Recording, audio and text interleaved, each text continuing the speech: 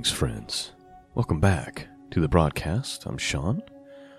It's the first of the week, and as is our tradition for the last couple of years, we want to start our week off with some wisdom and some encouragement. We're looking at Psalm 105 today. And then we're just going to try to finish off the book of 1 Peter, chapters 3 through 5. And so that's kind of what's on the agenda today. And of course, those three chapters in First Peter are just loaded with all kinds of important information for us. Lots of wisdom for us to be had there. Psalms 105 is mostly a psalm of praise. Just praising God for all that He has done throughout history and His greatness and His majesty. And so that's how that one's going to be. Not a lot of commentary that I'm going to give on the Psalms because I'll be doing a lot more commentary as we work through our chapters in 1 Peter today. The website is www.scriptureandprophecy.com. That's where you go to support this work. If you're being blessed by this, please consider supporting it, and if you cannot do that, please consider praying for it. I would really, really greatly appreciate that. All right. A decent amount to get through this morning, so without further delay, let's dig right in. We're reading from the King James Bible, Psalm 105. Give thanks unto the Lord. Call upon His name. Make known His deeds among the people. Sing unto Him. Sing psalms unto Him. Talk ye of all His wondrous works. Glory ye in His holy name. Let the heart of them rejoice that seek the Lord. Seek the Lord and His strength. Seek His face evermore. Remember His marvelous works that He hath done, His wonders and the judgments of His mouth. O ye seed of Abraham, His servant, ye children of Jacob, His chosen. He is the Lord our God. His judgments are in all the earth. He hath remembered His covenant forever, the word which He commanded to 1,000 generations, which covenant He made with Abraham in His oath unto Isaac, and confirmed the same unto Jacob for a law, and to Israel for an everlasting covenant, saying unto thee will I give the land of Canaan, and lot of your inheritance. When they were but a few men in number, yea, very few, and strangers in it. When they went from one nation to another, from one kingdom to another people, He suffered no man to do them wrong. Yea, He reproved kings for their sakes, saying, touch not mine anointed, and do my prophets no harm. Moreover, He called for a famine upon the land. He brake the whole staff of bread. He sent a man before them, even Joseph, who was sold for a servant, whose feet they hurt with fetters. He was laid in iron. Until the time that His word came, the word of the Lord tried him. The king sent and loosed him, even the ruler of the people let him go free. He made him lord of his house and ruler of his substance, to bind the princes at His pleasure, to teach His senators wisdom. Israel also came into Egypt, and Jacob sojourned in the land of Ham. And He increased His people greatly, and made them stronger than their enemies. He turned their heart to hate His people, to deal subtly with His servants. He sent Moses, His servant, and Aaron, whom He had chosen. They showed His signs among them, and wonders in the land of Ham. He sent darkness and made it dark, and they rebelled not against His word. He turned their waters into blood, and slew their fish. Their land brought forth frogs in abundance in chambers of their kings. And He spake, and there came divers sorts of flies and lice in all the coast. He gave them hail for rain, and flaming fire in their land. He smote their vines also, and their fig trees. He brake the trees of their coast. He spake, and the locusts came, and caterpillars, and without number. and did eat up all the herbs of their land, and devoured the fruit of their ground. He smote also all the firstborn in their land, and chief of all their strength. He brought them forth also with silver and gold, and there was not one feeble person among their tribes. Egypt was glad when they departed, for the fear of them fell upon them. He spread a cloud for a covering, and a fire to give light in the night. The people asked, and he brought quails and satisfied them with bread of heaven. He opened the rock, and the waters gushed out. They ran in dry places like a river. For he remembered his holy promise, and Abraham his servant. And he brought forth his people with joy, and his chosen with gladness. He gave them the lands of the heathen, and they inherited the labor of the people. That they might observe his statutes and keep his laws. Praise ye the Lord. And that is Psalm 105, my friends. Let's move forward. We're going to read 1 Peter chapter 3 all the way through chapter 5. So open up your hearts, open up your minds. There's going to be a lot of wisdom here, things that might be hard to swallow for some minds in our culture, especially here at the very beginning where he tells wives how they are to submit to their husbands. But then likewise, he talks about how the husband is to treat the wife. And of course, we move forward and there's just endless wisdom. There's the famous verse, or it's famous to me anyway, that talks about how you're not to be surprised when fiery trials come to try your faith. All kinds of great wisdom is found here. So let's dig in and open up our hearts and be ready to learn from the Word of God. Let's begin. Likewise, ye wives, be in subjection to your own husbands, that if any obey not the word, they also may without the word be won by the conversion of the wife. While they behold your chaste conversion coupled with fear, whose adorning, let it not be the outward adorning of plaiting the hair and of wearing of gold and of putting on apparel, but let it be the hidden man of the heart, and that which is not corruptible, even the ornament of a meek and quiet spirit, which in the sight of God of great price. For after this manner, in the old time, the holy women also, who trusted in God, adorned themselves, being in subjection unto their own husbands. Even Sarah obeyed Abraham, calling him Lord, whose daughters ye are, as long as you do well, and are not afraid with any amazements. So let's just stop there. And this is what Peter's telling the wives. He's saying, be in subjection to your own husband, that if they don't obey the word, look, this is so interesting, that if any obey not the word, they also may without the word be won by the conversation of the wives. You see, he's saying that the husband could be won for the faith because of the behavior of the wife. And then he goes on to say, don't adorn yourself with all these things, but instead adorn yourself with meekness and quietness, which in the sight of God of great price. For after this manner in the old time, holy women also, who trusted in God, adorned themselves, being in subjection to their own husbands.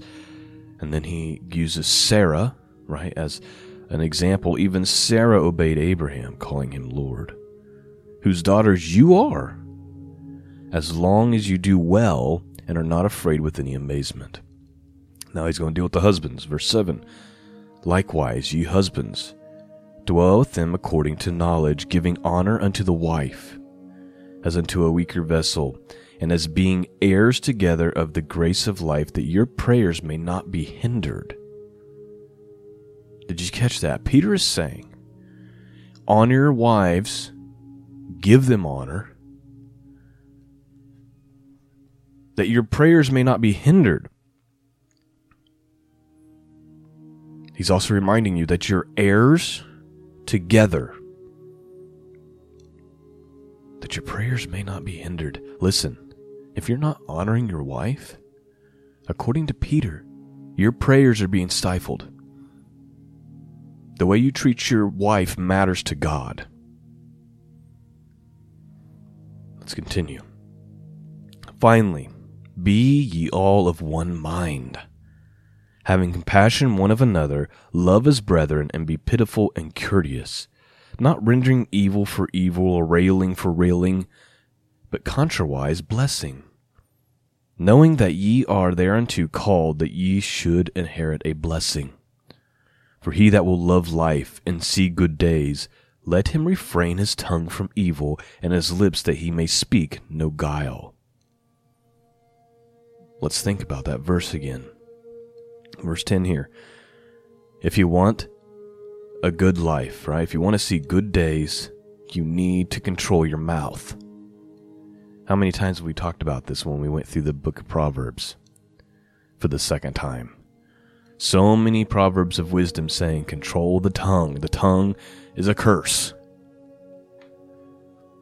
Peter says, for he that will love life and see good days, let him refrain his tongue from evil, and his lips they speak no guile.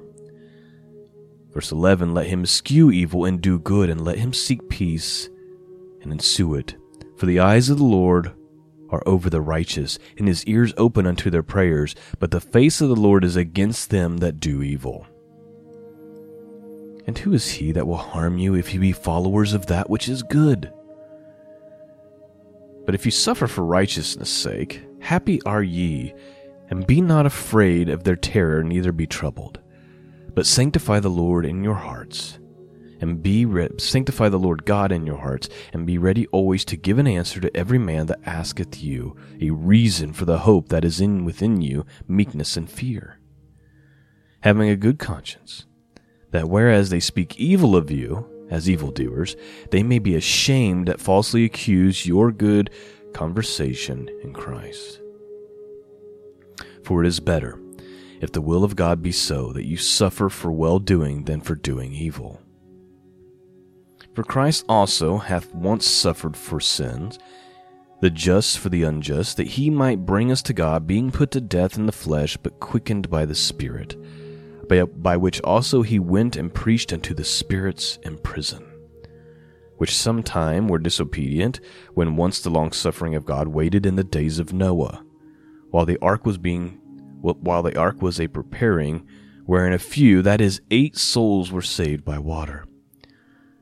The like figure whereunto even baptism does also now save us, not the putting away of the filth of the flesh, but the answer of a good conscience towards God, by the resurrection of Jesus Christ, who is gone into heaven, and is on the right hand of God, angels and authorities and powers being made subjection unto him. Chapter 4. Forasmuch then as Christ hath suffered for us in the flesh, arm yourselves likewise with the same mind. For he hath suffered in the flesh, hath ceased from sin, that he no longer should live the rest of the time in the flesh to lust of the men, but to the will of God. For the time past our life may suffice us to have wrought the will of the Gentiles, when we walked in lasciviousness, lust, excess of wine, revelings, banqueting, and abominable idolatries, wherein they think it strange that you run not with them to the same excess of riot, speaking evil of you. Who shall give account to him that is ready to judge the quick and the dead? For this cause was the gospel preached also to them that are dead, that they might be judged according to the men in the flesh, but live according to God in the Spirit. But the end of all things is at hand. Be ye therefore sober, and watch unto prayer. That's an important verse, friends. He's saying, first of all, you should no longer live. If you've been saved, if you're in Christ, who suffered for you, then you no longer should be living with the lust of the flesh, right? You should no longer be walking in lasciviousness, lust, drinking of, excess, he says, drinking of wine, abominable idolatries, and the people that used to run with you are now going to think it's strange, and they're going to talk evil about you because you no longer want to do those things, and you no longer do those things. He says, but the end of all things is at hand. Be you therefore sober, which has a spiritual sense of sobriety, and a literal, obviously, and watch unto prayer. That means be paying attention, be clear-minded, and always be in a position of prayer. Because why? Because the end of all things is near. 8, verse 8, and above all things have fervent charity among yourselves, for charity shall cover the multitude of sins. That's interesting, right? Charity shall cover a multitude of sins. Does Peter think that actions matter? Does Peter think that behavior matters? Apparently he does. Continuing on, verse 9. Use hospitality one to another without grudging. As every man hath received the gift, even so minister the same to one another, as good stewards of the manifold grace of God. If any man speak, let him speak as the oracles of God. If any man minister, let him do so of the ability which God giveth, that God in all things may be glorified through Jesus Christ, to whom be praise and dominion forever and ever. Amen. Beloved, think it not strange concerning the fiery trial which is trying you, as though some strange thing has happened to you. He's saying, don't be so surprised that you're going through something. Verse 13, but rejoice inasmuch as ye are partakers of Christ's sufferings, that when his glory shall be revealed, ye may be glad also with exceeding joy. If ye be reproached for the name of Christ, happy are ye, for the Spirit of the glory and of God resteth upon you. And on their part he is evil spoken of, but on your part he is glorified. But let none of you suffer as a murderer, or as a thief, or as an evildoer, or as a busybody in other men's matters. In other words, he's saying if you're going to suffer, it better be because of your relationship with Christ. It better not be because you're doing evil things and sticking your nose where it doesn't belong. Right? That's what he's saying. But let none of you suffer as a murderer, or as a thief, or as an evildoer, or as a busybody in other men's matters. Verse 16. Yet, if any man suffer as a Christian, let him not be ashamed, but let him glorify God on his behalf. For the time is come that judgment must begin at the house of God. And if it begins with us, what shall be the end of them that obey not the gospel of God? And if the righteous scarcely be saved, where shall the ungodly and the sinner appear? Wherefore let them that suffer according to the will of God commit the keeping of their souls to him in well-doing, as unto a faithful Creator. Let me read these last few verses again, verses 17 and 18, because I believe that this is a word for this generation and the things that we are seeing and the problems that we are facing. He says, for the time has come that judgment must begin in the house of God. You see, when judgment comes, it starts there. He's got to purify his people.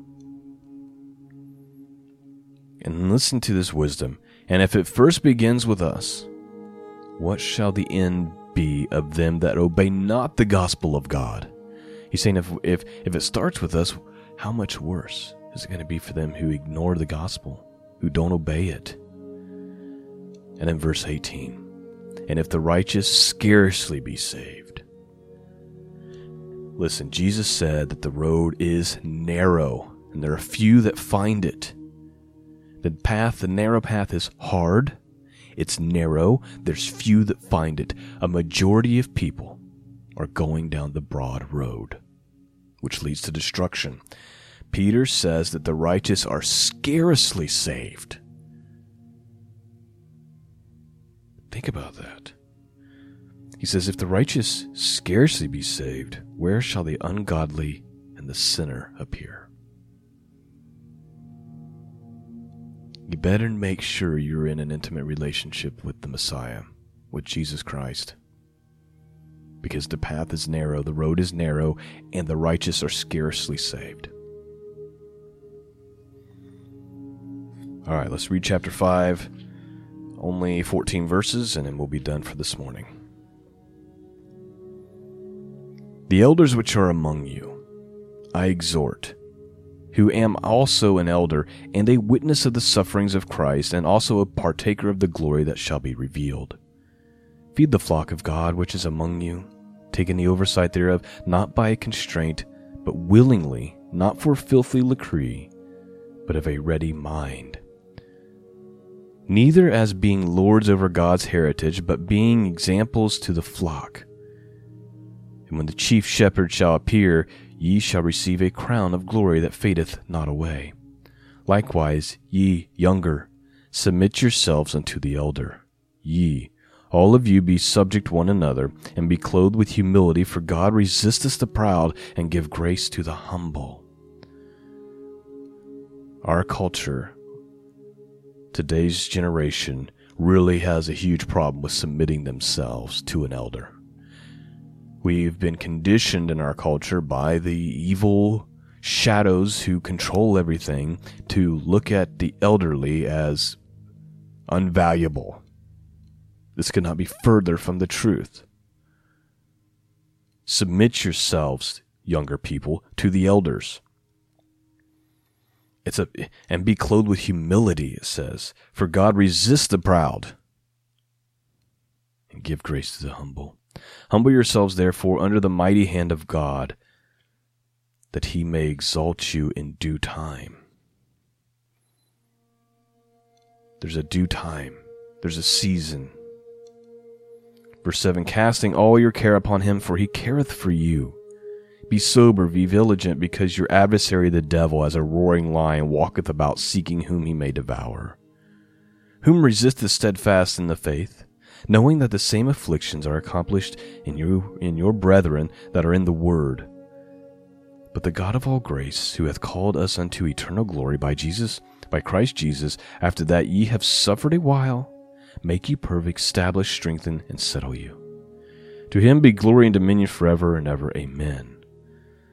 By Silvanus, a faithful brother, unto you I suppose I have written, briefly exhorting and testifying that this is the true grace of God, wherein ye stand, the church that is in Babylon, elected together with you, saluteth you, and so doth Marcus my son. Greet ye one another with a kiss of charity. Peace be with you all that are in Christ Jesus. Amen. And that is the end of 1 Peter. And Lord willing, next week we'll start 2 Peter. I pray that you've been blessed this morning. I pray that you have not taken offense to the Word of God, but that your hearts have been pierced, and it's causing you to draw ever more closely to Him, who loved you so much that He sent His own Son to die in your place. And if you believe in Him, and believe that God rose Him from the dead, you will be saved. Thanks for listening this morning. Peace and grace be with all of you. And actually, let me end with what Peter said. Peace be with you all that are in Christ Jesus. Amen. Until next time, God bless.